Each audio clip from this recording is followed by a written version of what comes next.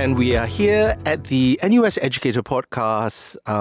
I'm Dr. Robin Loon, and today in conversation with me, Dr. Peace Wong from the FASS Department of Social Work. We're very happy to have you here with us today, Peace. Hello, Peace. Hello, thank you for inviting me. I'm so delighted. It's my absolute pleasure. So now, for this first segment, we're just going to start by talking about you, the educator, your journey thus far, right? So how and when did you start, and were you an NUS grad? Yeah, definitely. Yeah, so you were an NUS grad. Yeah, interestingly, I took social and Japanese, thinking that actually I might do social in Japan or, do something about Japanese here. But somehow, definitely social is a higher calling for myself. And actually I went into social work. Okay. Yeah, not the other way. So you actually were a social worker. For how long were you a social worker? Actually, after I graduated, I practiced for almost 10 years before I joined the department. Yeah, so I was really glad to be back to my alumni and my department because that is where I begin to be able to think about what can I do differently for my students since I had such a good experience then as an undergrad. Yeah, so then when I joined the department, that was after I have practiced for a number of years already. Okay, so 10 years as a social worker. So what made you decide to come back to academia and become an educator? Yeah, interestingly, because I was already practicing and supervising some interns from NUS, and I noticed that somehow in terms of the competency, there is a lot more that can be improved, and hence my constant feedback to the head of department, is there anything more that we can do for our students to get them to be more ready? And because of my constant pestering and giving them no peace, then he said, okay, why not you join the department and see what difference could you bring? I just want to stop you from complaining. I say, you think you can do better, you come and do it yourself. Which I really gladfully, joined the department and started my journey. As an instructor then, and then doing field placement and also teaching then. Okay, so you came as an instructor and you just rose through the ranks on the educator track, right? So what made you think that, or when did you feel that being a university educator, you talked about calling just now in social work. So being a university educator in social work, when did you realize that, this is a calling, this is something that I could do for the long term? In fact, this educator part has always been with me. So whether it is about myself working with a lot of the teenagers who get into trouble when I was a social worker, finding teachable moments for them, or even when I was helping the interns, to begin to make sense of practice, I realized that there is this part that I constantly want to find some teachable moments so that I can impart some kind of thinking or get them to think about their own life, so to see if there is anything that they want to do differently or embrace life in a different way. So such teachable moments had always been something that I wanted to do, either in my capacity as a social worker or as an educator. So coming to NUS, being an educator, that had always been something that I wanted to do. Finding teachable moments, finding life-giving moments so that eventually when students graduate, it is not just about getting a degree. It is really about finding themselves amidst maybe the confusion that they may have about what they want to do as a young person, or perhaps about, is social work really suitable for me? So things like that will be some usual conversations that I have with my undergrads. So you have a very interesting profile piece. You were an undergraduate at NUS and you majored in social work. You went out and worked as a social worker for 10 years and you came back. Now, what do you, now as a very experienced NUS educator, what do you think a university education means? Why is a university education, in your opinion, an important thing? I think that is a very relevant question because it relates to how I experienced my university education. And as much as I have experience, I do not want to impose and say, you must also have similar experience. Right, of course. Yeah, but at the same time, I know that there are some things that don't quite change over time, which is the kind of like positive experience that we have with our course mates, the kind of like relationship that we had with our lecturers then, that got us to really be very inspired to want to be a social worker. And my cohort of social work students then, I mean, now that we have graduated for more than 20 over years, we are still quite a number of us are still practicing social and having gatherings. And the usual thing that we talk about is like, hey, last time remember you were like that. I mean, those were really fond memories. And I really hope that our students in this era could experience similar thing like how we have gone through, which is having a support system where they can journey together in the undergrad stage, and when they graduate, they have a pool of people that they know they can rely on when they are practicing as a social worker. And of course, in this era, university education is somewhat different from my time, which is like so many years ago. I think that I really hope our students can begin to see the world not just in a very micro manner, but begin to blend different disciplines with social work. Why do I say that? Mainly because I think social work practice has also evolved to the extent that we do not just use our traditional methods to practice, but I think we have to increasingly think about new ways of, practicing social work, even including like AI or perhaps, data analysis and all these things, which I'm so happy that our students are doing all these things right now, at least for the CHS. So moving forward, I really see that, social work can evolve in a very dynamic way, because it is not just about the usual things that we have been teaching them, but now that they are learning something different, is there any way to blend in with all these different disciplines? And is there any way to begin to help them to think about how do they bring themselves in this whole process, what they are good at, what their strengths are, so that eventually in their practice they can evolve something so different, but yet same in the sense that it is anchored with very sound principles of practice, theories that somehow can evolve over time, but they must at least be grounded in principles, ethics of social practice and theories. Yeah, so long as they can have that, yeah, they are free to fly, yeah, in a way.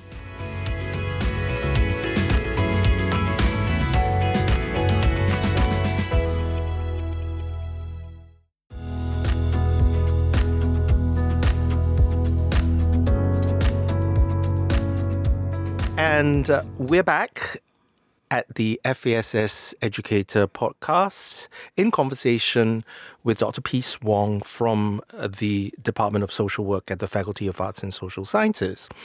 Now, in the previous segment, Peace talked about students, the university student graduating and being able to blend different disciplines into what they've already learned from social work and then putting it into the practice. So now I'm just going to kind of riff off from that and just talk about here and now in 2022. Now, what do you think is the importance of an education in social work? I think the importance for our social work students now is to begin to embrace a more reflective thinking, so that eventually when they graduate, they will be differentiated by the fact that they are not just like can do kind of social workers, but they can more than do. They can think very well. They can critique. They can analyze. And when they embrace this quality, I think it will be very, very helpful for them, because in social work practice, there are a lot of times that we have to think on the feet. Something happened on the spot. You just have to see, what is it that I can do now that is based on my theoretical frame, ethical responsibility and all. So everything at that moment has to come together very nicely. And that moment-to-moment kind of decision is something that we are trying to train our students to embrace, so that they do not just memorize textbooks answers because there is no question that can be set in the field. Yeah, so I hope that my students can begin to be more reflective. And when they begin to be reflective, they may have then developed this internal voice within them that will teach them how to do and go about doing things in practice. Yeah, and that is very valuable to me. So you were a social worker and then you've come back to education in the university now. So one of the things that I've heard from social work majors during my time, and now they're working, is this tension that the social worker had with institutional regulations, Some of it they feel, for want of a better word, doesn't really look at the case itself, but wants the case to fit certain. So these tensions, how do you, in these 3 years as a social work major, how do you help the students find a way to manage these tensions? Yeah, thank you for raising this, because that is definitely something that a lot of social workers, when they're out in the field, will begin to have people telling them what to do. And then they will say, no, this is not what I think I should do. Yeah. And then there'll be a lot of consideration that they have to think about because of the funding requirement. And these are very real things. They're very real Yeah. things. So sometimes what I will tell my students is, not to immediately critique others, to say that, why must you tell me to do this? I think the idea is to think about their intention. Why do they have such a idea that they want to impose supposedly on us? What will be some of the values that they have? Like, for example, currently in the field, there are a lot of measurements, sometimes like code of social practice and all this, for them to utilize, when they are assessing cases and all that. And sometimes it can be really cumbersome because it's very administrative. But then the question is, behind this administration, is there some value in there? Suppose if we were to miss out some things about, assessing the safety of the clients, will it pose more risk to the community and to the client and, of course, the families out there? So I think there is value sometimes when there are some of the system in place. But the question, of course, for them is, with all the system and with your training, how to begin to blend it in a manner that is not a dichotomized kind of practice. Right. Like either I am a social worker with what I'm trained with, or I just do what the funders tell me to do. Right. Because when they get themselves into a very dichotomized kind of positions, they find themselves very, very trapped. Because it's either I do this or I do that, and there's no way out. And sometimes that can be a factor that get them to be very burnt out. Because they say, I then cannot do what I wanted to do and blah, blah, blah. But yet, I think in life, it is not just about either or. I think it is beginning to have a lens to be able to appreciate the value diversity and begin to see, is there any value for us to blend things together such that it is in harmony with what is happening. So an and position rather than an either or position will bring them a bit further. And not just that, is also appreciating others for what they believe in. Currently, I sit in many different advisory committees at ministries and all that. One thing I notice about policymakers is that, when they come up with policy, there is always a good intention. There is always, yeah. I guess the issue is about operational challenges that sometimes they may not be able to foresee, because sometimes you have to roll out something before you could see whether there are some, issues that may surface. And if, let's say, we take the position to begin to challenge, hey, why this policy and that kind of thing, I think we get ourselves a bit stuck with, working together and collaboratively with the policymakers.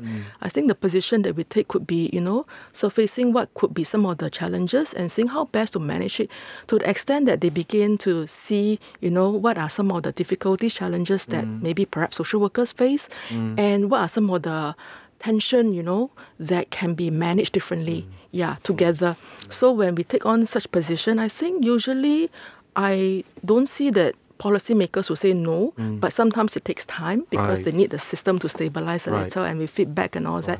I think it will, over time, be better managed. Yeah. So we'll come back to this later about you engaging external institutions and the actual professional world. I just want to come back to an education and social work, the classroom, the student, the social work major student, it seems to me that he, she, or they must have a lot of flexibility and ability to negotiate differences and be able to see from different perspectives. And I think the word that keeps coming up is blending things and making it work. So I like what you said, not the dichotomy, but the A and D, not the dichotomy. So what do you think, or what do you hope? Like, just name me a couple of capabilities or a couple of features that a social work major who graduates must have, even if he, she, or they don't go into social work, right? What are these values and capabilities that you hope a social work major should graduate with? I guess the first thing that comes to my mind is being reflective, because that is crucial whether they are in social work practice or not, because that is really what education is, at the university level, not just like memorizing things, but being able to think about ways to do things differently, providing solutions that are relevant. So that's the first thing. I guess the second thing is I really want them to begin to find who they are in this whole universe, who they are, which is something about what they want to do, what they are good at, and begin to put into practice, all these things about their liking, their interests, their abilities, and then choosing a career that can make them do all these things. So that working eventually is not just like working, but it's also something fun because I'm bringing who I am into the job. Yeah, so I'm hoping that even if our social work students eventually graduating, not wanting to be a social worker, perfectly fine. Yeah, because at the end of the day, I think they have to find who they are, what they want to do in life, because that will go far. But if we force them and say, because you're a social work graduate and we invested so much in you, you have to, then this narration will not sit well either for me as an educator, or for our social work students, because I think they're also fairly young in their 20s, finding what they aspire to do. Yeah, so in this journey, I think it's providing them with a lot of spaces, begin to find who they are. Yeah.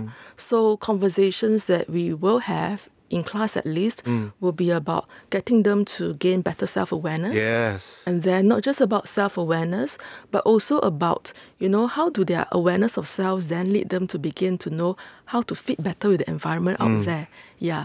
And then eventually, if over time they can find that would be really good. But even if not, and then after practicing for some years, they come back and say, hey, peace, I cannot, I'm not sure whether social is still for me. Then let's have a conversation about that, Is there something that is missing that, got you to be in this position? And are there some things that you discover more about yourselves that you want to contribute to the community and to the society? So I do have social work students that I'm still very much in contact with, even after they have graduated. Because sometimes, after practicing for some years, they begin to revisit some of the ideas that we have talked about and say, how do I make sense? How do I make sense? What is this all about? Then the conversation will be a lot more real because now they are in practice already. It's not a theoretical question. So I always enjoy conversations with my master students, especially because they're already in the field. They encounter real-life difficulties, and that is where conversation will really help them to begin to expand their perspective about what they want to do, and also about what can they do differently to the communities out there. Correct. Yeah. So from what I gather, a lot of what is happening in the classroom and you practice it while you promote it is about building relationships and self-awareness, self-knowledge. I think that's all quite important. And so we're going to pick this up later, a little bit more about your beliefs and values in education. But I just wanted to try to finish off this segment with some kind of I kind of feel that the social work student needs to be able to be in and then be able to step out. Exactly. So again, going back to it's not whether you're in or out, but you have to be in and out at the same time. And I think that is a kind of a unique capability that I feel that at the university level is probably the best space for students to develop that. Well, they get a sense of what it is, but then in the field is where you really practice how in and out you're going to be. Yeah. So exactly. would you agree with that? Yeah, in fact, there is this term that I always use when I teach them, which is apart or apart. Yeah, which is, are you a part of them or are you apart from them? So A space PART and APART. Yeah, right. Exactly. So a lot of times, what I'll get them to do is, okay, now that you are a part of them, how do you feel, what do you think about what they may be thinking and all that. So, developing empathy around those issues that they may be facing. But then we cannot just, empathize with them alone, because that will just get them feel that, yeah, someone understand me, but then so what, right? So we have to take a more objective stance, which is standing apart and to look at, what is happening, to them that get them into this position. Is there some systemic things that is happening, in their lives and or, at the policy level that get them to be stuck in this position? So then they have to stand outside, to begin to analyze what is happening both at the individual level, family level, societal level, and at the policy level. And when they begin to be able to embrace both an in and out position or a part position, I think that will get them a bit further than to be constantly either stuck with, just empathizing or just doing policy work without understanding. Yeah, so this a part is something that I think does help my students to begin to use different lenses to see things.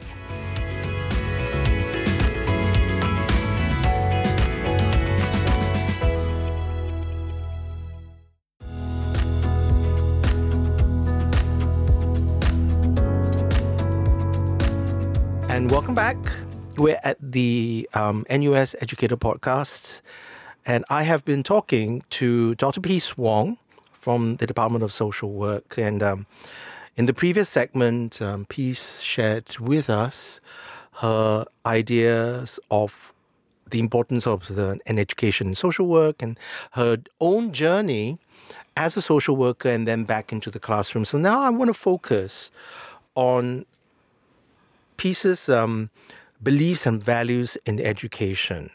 Now, I've actually had long talks with Peace about this, and I always feel that the self is very much at the center of your beliefs and values in education. That one of the key things that a social work student must be able to, I don't want to say master, or must be able to bring together is a self. Now, talk us through that. Why is the self so important? And how do you help them find themselves? You know what I mean? It's such a cliche to kind of find out. But how do you help them discover, if not find? Yeah.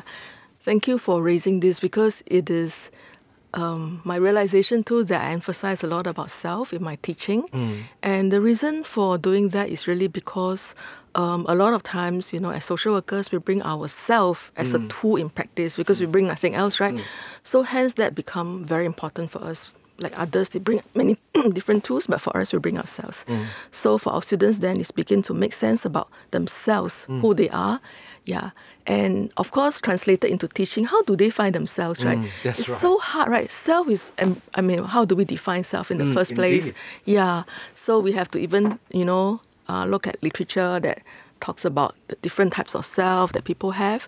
And I realized that, self has got many dimensions. It's not just about the thinking, feeling, and doing and all that, but it's also about their own existential belief about what they think they want to do, their meaning in life, how do they begin to make sense.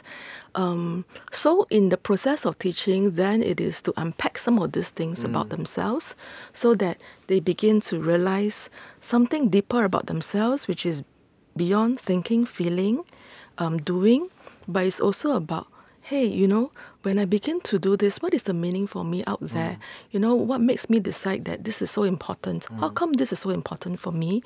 And begin to realize their own value system in there and how they develop this idea of valuing this value or principle and to see whether it fits or not fit with the practice. Yeah. And begin to challenge them to say, hey, you have this value and it is definitely a good one. How does it fit or not fit in this practice situation? And how can you begin to also marry so that you don't abandon who you are and what you believe in, and begin to see whether there's some way to bring greater the end position in this situation. Yeah. So I find that self is really important. And to do that, I think they have to experience it. So then relationship becomes important to me. Because it is true, having a relationship with my students in a manner that they begin to experience that, hey, there's someone who cares, there's someone who genuinely wanting to believe in you, in your potential.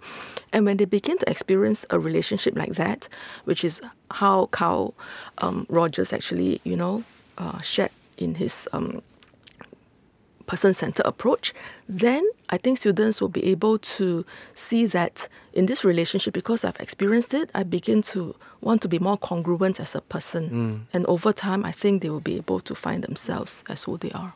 So let's come back to the concrete. I mean, these are, what we call objectives and learning outcomes that you should have. So give me a couple of examples. How would you lead the students in the classroom, either through your some assessment or some assignments? Give me a couple of examples of how you would lead the students into making these very important discoveries. Yeah. For my social work students, definitely I'll get them to do reflection paper, for one of the assessment components. To me, it is very important because it is through reflection that they begin to be more aware of things that is happening around them. So, for example, most of the modules, in fact, maybe all of the modules that I taught involve some kind of practice, either working with individuals and families, working with groups, or supervision. So in these instances, I will link my students to some of the practice contexts where they observe cases that are done by social workers, or they sit in case discussion. If not, they are engaged together with the social workers, in developing proposals or even run group work sessions.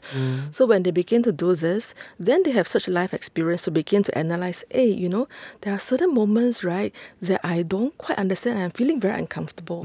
So they will begin to raise some of these things, and usually after the sessions like that, I will sit down with them to begin to reflect, what were some moments that you feel uncomfortable? How come you're uncomfortable about this? Yeah.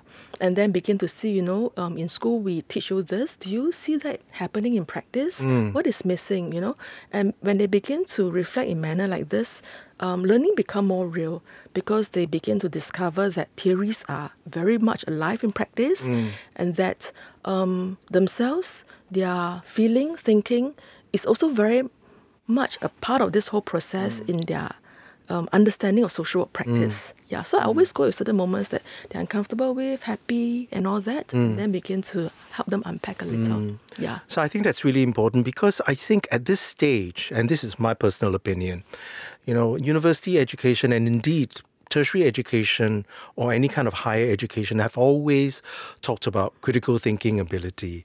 But I think in 2022, certainly as we emerge from the pandemic, I think reflective thinking is even more important. But I don't know, I do the same thing when I teach theatre studies and I get students to reflect on their practice. But they've always come back to me and asked me for a rubric. How do you... So in the end, I just said, I can't really tell you how you can get an A, except if you reflect deeply, and I don't need you to just document you did A, B, C, D, E. And it's not so, and how do you feel about it? What does that generate in you? And they're always very, very confused. I said, I thought this is academic, that you want me to be objective. Now you want me to get personal. And I can get an A from...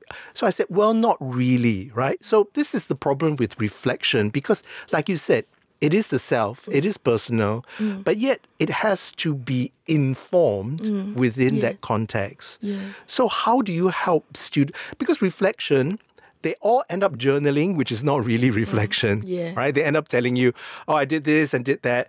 I think I did okay, right? But that's not really reflection, right? Yeah. So what is the Peace Wong method to help the students find a way? We can't really teach reflection, but we can help them find a way to reflect deeper. How do you do it? I mean, I know you said you had these conversations with them, but what do you kind of prompt them to think about? Yeah. In fact, because I've been practicing for many years and I also took on clinical supervision as part of my training, I realized that being reflective is one major component. So in my PhD, actually, I tried to sit in many case discussion sessions that the seniors have and begin to analyze, is there a system that they help our social workers out there to reflect on their practice? And as I begin to look at some of their supervision sessions, I realized that, hey, there is actually something that is fairly systematic while it is and art, there is also the science about it. Right. And then I developed this peace process in context supervisory model that helped them to systematically look at, certain things. Like, for example, the peace actually stands for place and priority. So when they begin, they'll say, hey, let's find a good place, that we can actually have a session. And then prioritizing what is it that we want to do. And then event recounting, they have to describe the event. But beyond the description, I think the deeper part is to look at the A, which is appreciative analysis. What is happening out there that, that you experience this, whatever that you have described, yeah? And then they begin to look at assumptions that they may have, values that they bring in, theories perhaps that they have been thinking about, that they try to do but didn't quite work. Then they begin to make sense, hey, what is it that is missing out there? And then as they begin to move on and analyze using the theories themselves and all that, then the next stage will be the collaborative planning. Yeah, where they begin to see, okay, now that we are in this situation, what is it that we want to do differently? So how can we move towards that position? And that is where they begin to think out of the box to say, currently I'm doing this, but it doesn't work, or it works. Or in the past, I did this, it works very well. Then is there something that you can continue to do, which is more of the same good things? Or perhaps if that didn't quite work out well, is there something different that you can do? So then with that is the C, and finally it's the experimentation and evaluation, where they try it and then evaluate, see, does it work or doesn't work, based on our discussion. If it does, how come? If it doesn't, why not? Then going back to the cycle again, to reflect. But in this whole reflection, it's not just about a very linear way, because they have to systematically look at many dimensions, like including, socio-political policies. They also need to look at ethics, the funding requirements, and the external environment, how that may impact them in their work with clients. Yeah, so then the context actually has a lot of context. To me, there are actually 9 contexts that they have to systematically think through. Like, the first context is this, my interface with my client and all that. And when they go through this very systematic way, I always tell them that don't think that it is like, in practice, it's so systematic. You need to have the thinking. And then eventually when you're out there, just have this ideas in your mind that when you begin to look at your client, go beyond the person that you're seeing to look at what is the interaction between this and the environment that get them to be in this. What is happening between me and my client that got me to do this, more or less? Why am I so triggered emotionally? Like, I'm so angry? It's like, is it your own projection of what you want, or is it what the client wants? So there are many things that, in practice they have to analyze. So back to ours, those are for my master students, which I really appreciated, because they have all these real cases for me to talk about. But for my undergrads, I think I'll teach them things which is a bit more simpler, which is describe the event, but not just description alone. Yeah, because that is just too superficial. It's too superficial. Yeah, right. I think I need them to go a little bit deeper into analyzing, which is, values, their own assumptions, theories that they bring into practice, and then how can they go deeper? Yeah, what can then inform them in their practice. Yeah, because at the end of the day, being social work is not just a theoretical kind of like discipline. I think they have to then decide, with all the learning that I have in school, how can I translate all this into practice? And that is where I think when they begin to think and go beyond the description, I think they will go a bit further. But I realize that it is always important for them to begin to start with themselves first. Like, is there anything that triggers you, Correct. The feeling, the thinking. And some students say, no, I just cannot feel anything. Then, okay, what are your thoughts? We start with the thinking first. But for some students, they just say, I feel a lot. Okay, so then can we balance it a little bit? What are your thoughts in there? You feel this, but thinking, where is it? For someone who think a lot, then you're feeling, how come no feeling? What is happening in there? So getting them to begin to experience different aspects of themselves. And then when they begin to do that, I think it opens up, the space for them to realize that, hey, I didn't realize that actually sometimes I feel so much, or I think so much, that I'm missing something in there. And again, it's about blending. It's not just either I feel a lot or I must think a lot, but yeah.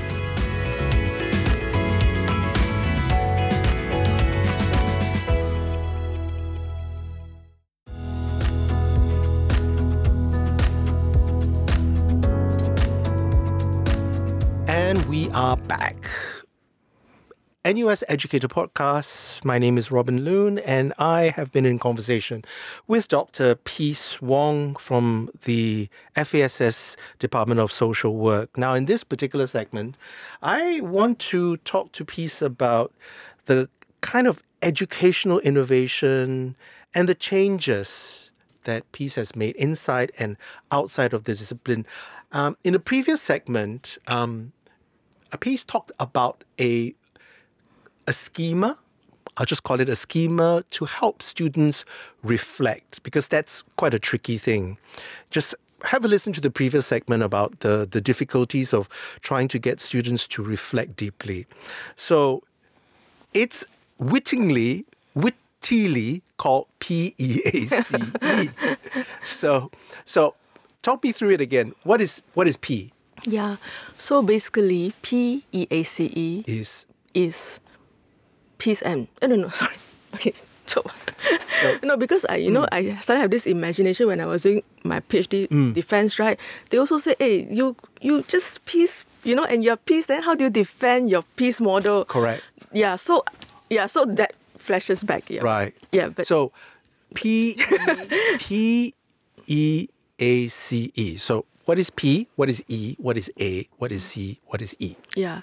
So peace process in context supervisory model is something that I've developed after I, analyze a lot of the supervision sessions that the seniors actually go through with the social workers. So P stands for place and priority. E stands for event recounting. A stands for appreciative analysis. C stands for collaborative planning. And E stands for experimentation and evaluation. Yeah. So you talked about it just now that it isn't a linear process. It isn't you do P then go E. Yeah. It can be all jumbled up together, Yeah. right? And that you need to constantly negotiate. And I think this is a very useful.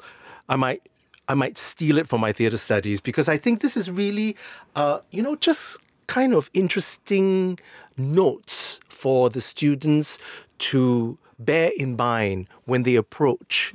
See, that I find a lot of echoes between social work and theatre studies, because we deal with human beings. A lot of the work that we do is very empathy driven, right? In terms of characterization and so on and so forth. So in the previous segment, you talk about how, the students, even with this schema of the PEACE, they need to bespoke it and kind of make it work for them. And it's about also fitting it to the relevant context, right? So what were the problems you face what were the problems you face getting students to not just adopt the model, but to adapt this model? Yeah. I think one of the difficulties I imagine would be that students want to take it wholesale. Yeah. Yeah. So because they love models, have this, right? Students. Model, right? They just want to follow. Systematic, just follow. But I say yes, in a way there is some kind of systems in there. Correct. But we can't really follow step by step, because social work is both an art and also a science. Yes, indeed. So while it is very systematic, but we have to blend in such a way that we begin to use the model in a very flexible way, and that this become internalized in you, that you don't have to PACP.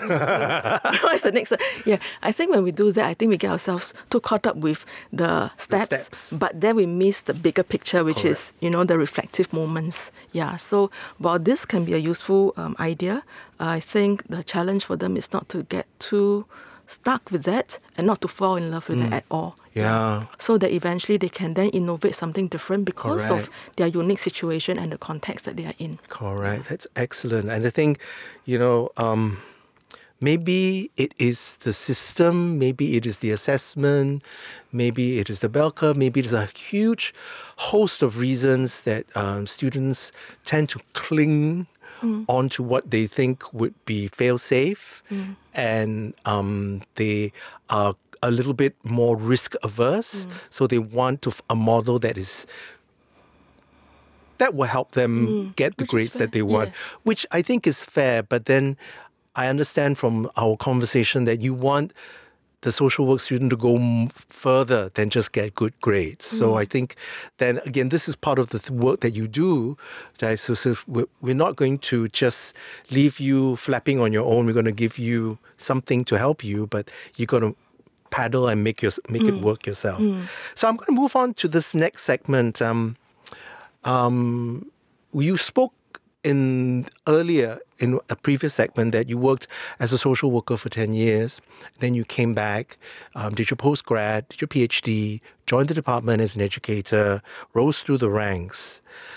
And I think during that particular phase of your educator career, there was a lot of connection and experience that you took from your work, your professional profile as a social worker into. So many, many years later, do you feel that you're disconnected to the professional environment, or how do you stay connected? I understand that you participate in a lot of the professional bodies outside there. Tell us a little bit more about what is your involvement there, and how do you synergize this involvement with the professional context, and then back into the classroom, and then classroom back into the professional context? Yeah. I think it helps when I have actually worked in the field for many years. Right. And hence I have a lot of connection and also Correct. network that can't be easily built over time. That's so right. and I think that helps a lot. So it becomes very natural for me when I'm in the department that I begin to bring the field back to the department and department to the field. I mean, this fusion is to me a natural blending, because we cannot just teach our social work students in isolation just Correct. within the university classroom setting without bringing them to the field. And so hence most of my modules actually expose them to the environment, which is the practice context, so that they begin to make sense of practice. So the connection to me is important. Correct. Between classroom and the field. Yeah. So that they do not see a very dichotomized one. Correct. And So again, not dichotomy, but the A and D, right? yeah, exactly. Yeah. So in addition to that, because of my familiarity with some of the sector's issues that has been evolving over time, I sit on the accreditation board and also some of the committees with MSF and some of the advisory boards with different social service organizations. It helps me to be very grounded, to know what is happening out there. Yeah, and this groundedness is important to me, at least in social work practice, because I just cannot be teaching them theories, and textbooks, which is from another country, but Correct. may not be as relevant, in the local context. So then my examples become more real, because I get my live stream, actually from my peers who will message me, hey, now it's like this thing is rolled out and blah, blah, blah. So they will be telling me things and the effects on the practice and on them as social workers. So I get a lot of all this information from my peers and also from my students sometimes, who just want to come back to talk to me about what is happening to them, their career and all that. And I feel that it is really important for social practice. And again, social work is not just about working, it's really the social part. So it's like social work. So I then see that, a lot of times, my involvement is not just teaching here, but having a lot of social connections out there with the industry to see whether there is any way in which, our education can help to better prepare our students so that when they graduate, they're more ready. Or the other way around is there something that may be missing, that as an academic, I can also try to support, or to lend a bit of weight in terms of my thinking about issues that is evolving and all that. Yeah. So one of the pieces that actually I got myself very much into is supervision, because then I was actually a center director of an organization, and because I was having a dual role, I'm both a center director and also a clinical supervisor. I realized that I'm always, in this dilemma, which is balancing between my managerial role and also the clinical role, and sometimes this power dynamics makes it a bit harder, for my supervisors to feel safe to talk about things, because what if I say this, then will I be appraised differently? So I always attempt to create a safe environment and to assure them. And because of my involvement in supervision, I actually started working with many groups of professionals in different settings like medical, government, community, prisons and all that, to begin to see whether there is any guide that we can actually come up with so that we can perhaps standardize practice a little bit in relation to supervision. At least frequency. Is there any minimum practice, that we can actually enforce so that social workers at least can be supervised by a trained person, but how do we define who is trained? Right? How many years is considered a trained? And then we begin to talk among ourselves, look at, other supervision guides that are available overseas and all that. And then we came up with our own local one. That was in 2017. And when that was launched, I think that was really helpful for the professionals, because we then have a guide to say that, hey, for social workers who are not having proper supervision, bring this to your organization and say, hey, is there something that I can have, because, the association actually says that, we need to have at least like 5%, of my hours to be supervised and all that. Yeah, so then that can become an advocacy piece for the social workers out there. And eventually we also work with the government side so that eventually they also get funding, to support social workers who can't have supervision within the organization to get external supervisors within the association. And funding actually is negotiated with some of the ministries. And because we do all this, I think the momentum, has been built over the years, since 2017.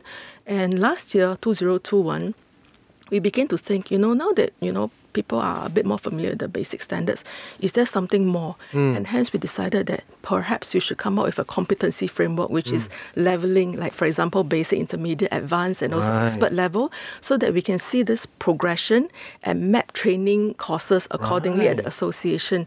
Because there's no point telling people that, okay, you need supervisor, but if I can't find supervisor and the supervisor do not know what might be the basic competencies at different levels, then it's also not too helpful for them, because we're asking them to do something that they may not know where they are getting into. Correct. And hence this competency framework became important, because we actually map out the different competencies across the years of supervisory practice.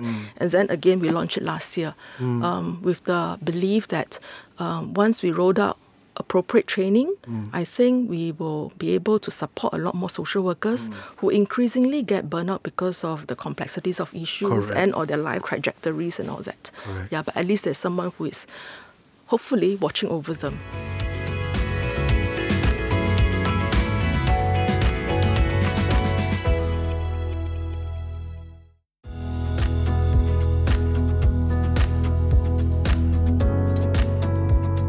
And in this segment of the NUS Educator podcast, I'm going to be chatting with Dr. Peace Wong from the Department of Social Work about future challenges. The first thing I want to ask you, Peace, what do you see are the major challenges facing you as a social work educator at NUS? So I'm always thinking about how best to provide a good enough curriculum, and at the same time helping them to be more reflective in this whole process. I think it is not easy to help our students to slow down. Because a lot of times, they are so packed with so many things, and all that they want to do is to have good grades. But sometimes my challenge for them is, yes, I know that you want to have good grades, and that is a legit thing. But beyond good grades, you're coming in for an education. That's right. So if you're coming in for an education, what is it? What is your purpose? What would you want to be educated with? Is it just about knowledge? If it is just knowledge alone, I think you can read it. But if it is about experience, taking that time and space to think, developing a critical thinking, that is something that we can provide for you. But I think they need to have the humility to say that they do not know enough and that they can't know enough. And that is sometimes the irony of practice, because we want them to, in a way, be all-knowing, but yet we recognize the fact that they can't really be all-knowing in this reality. So it's having the humility to know that I cannot know enough, but yet good enough to be able to practice as a social worker. Now, just want to bring this into focus and have your thoughts about it. There has been quite a bit of commentary about how the college system, whether it is the College of Design and Engineering, College of Humanities and Socials and Sciences, they are actually limiting module offerings. But there's another way to look at it, right? So we just have to make less go further, right? And then it's really about revamping the way we teach. And again, what is the vision for this new system to train the new social workers. I mean, again, there's a particular standard that they have to, because we're dealing with human beings, right? There's a certain, but again, the other way to look at it is that how can, we make this go much further? And that's where a lot of the pedagogical and educational innovation, right? It's just really about pacing them, right? What are your thoughts? Yeah. Actually, with the possible changes that CHS may bring to social work curriculum, I'm very excited. Mainly because I see that, when they bring in different perspectives into social work, they will be able to think differently, do things differently. Yeah, so the challenge then is how do we, within this limited curriculum space, max out, their learning opportunities. Right. And that is where I think in next year, when our CHS students under social work, go through the field placement, we are going to revisit the whole idea of field placement so that we begin to introduce different components such as reflective lab and also community labs. That's right. to relook at our curriculum to see whether there is anything more that we can do things differently with our intention, and of course with the acknowledgement that now they actually have different modules exposure. So how can we That's right. help them to blend in and be more reflective with what they have learned and social work, and then eventually see practice differently. And I'm really open to their proposals of different ways of doing, because that could be something that we are unfamiliar with because we are not trained in AA and all that. So I think in a way, this change, brought about by CHS also give us a lot of opportunities to rethink about our curriculum, which I believe over time will sit well when we begin to have more conversations with the field to see, this is the batch that is going through this. That's We right. change the curriculum. Does it fit well with the new era? How is the field out there responding to our social work graduates who may be slightly different? That's so right. how to also let them to become more excited with the different thinking or perspectives that our undergrads or graduates will have. Yeah, because really then this batch of CHS students would have, been exposed to modules on AI, Data. design thinking, digital literacy, data Exactly, literacy. yeah. They would have done scientific inquiry. So, might as well, help them. I mean, the key word for you has always been about blending, right? Let's just help them blend. Exactly. And they might give you proposals that they themselves have pieced together from different things. And again, we just have to keep a very open mind to see, okay. But again, they have to back it up with sound logic. And, Exactly. They can't just throw things in. Yeah. But I think it is quite an exciting It thing is. to have. Yeah. It's, again, a little bit unknown, but I'm excited. I really am, because then my theatre students would have come knowing some AI or some design thinking. And for all you know, that might actually boost the discipline-specific education. So now, finally, moving forward as an educator, right? What's next for you? What's next for Peace? What would you like to do? Yeah. I think more of the same, but not same. Yeah, similar in the sense that, my heartbeat for the students will be the same, which is, wanting them to get a good education, good enough to practice. And at the same time, I'm hoping that, I can bring more connection, between classroom and the field, so that this integration can be stronger, and that our social work students will be more ready to embrace differences and changes that the world can offer for them. Yeah, I want them to be excited for practice, but I want them to be very realistic about practice as well. Yeah, because I don't want them to be just idealists to say, okay, I can change the world, but yet when they're out there, there are a lot of really limitations and things that they may not be able to do immediately. Yeah, so I want them to keep perhaps a heartbeat, about why And they also be choose. patient, huh? Yeah, be patient, learn on the job, be humble enough to ask, and not to assume that they know everything. Yeah, so I've been thinking about this idea of good enough education for my students, in part because I've been influenced largely by Anthony Yeo. Some of us will have known him dearly because he is the father of counselling. He has passed on since, but because of my personal interaction with him, when I was younger as a social worker, I often tell him that, Anthony, I want to be the best social worker, best mother, best in everything. And then he kept asking me, why not good enough? So that got me thinking, yeah, why not good enough? But I'd always tell him, I remembered, good enough is not good enough because it's not good enough. I said, I must be the most excellent one. So conversations with him like this, get me thinking over time that perhaps what he's suggesting is that it is not about foregoing my aspiration, which is to be excellent, but to be okay when times that, I think that it is good enough.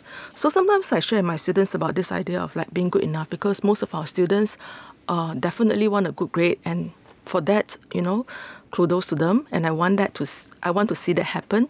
But at the same time, I also want them to be realistic that in life sometimes we cannot have the best of everything. Correct. And when they can't have the best of everything, perhaps good enough is really good enough. And that, when they have a good enough mentality, but at the same time striving towards excellence, that will keep them in the journey. At least it brings them far, than to have them stop at that journey and to say that I'm quitting because, I'm just failing, I'm not doing well. Perhaps that not doing well at that moment, so long as we maintain a good enough idea that maybe, because of the life circumstances, I'm not able to perform to the best, but, well, it is just part of the journey. Let's move on from there. So I'm just hoping that my students can also embrace excellence in their thinking, but yet a realism that sometimes if things don't go as well, that good enough is good enough. With that, I thank you. Thank you, Peace.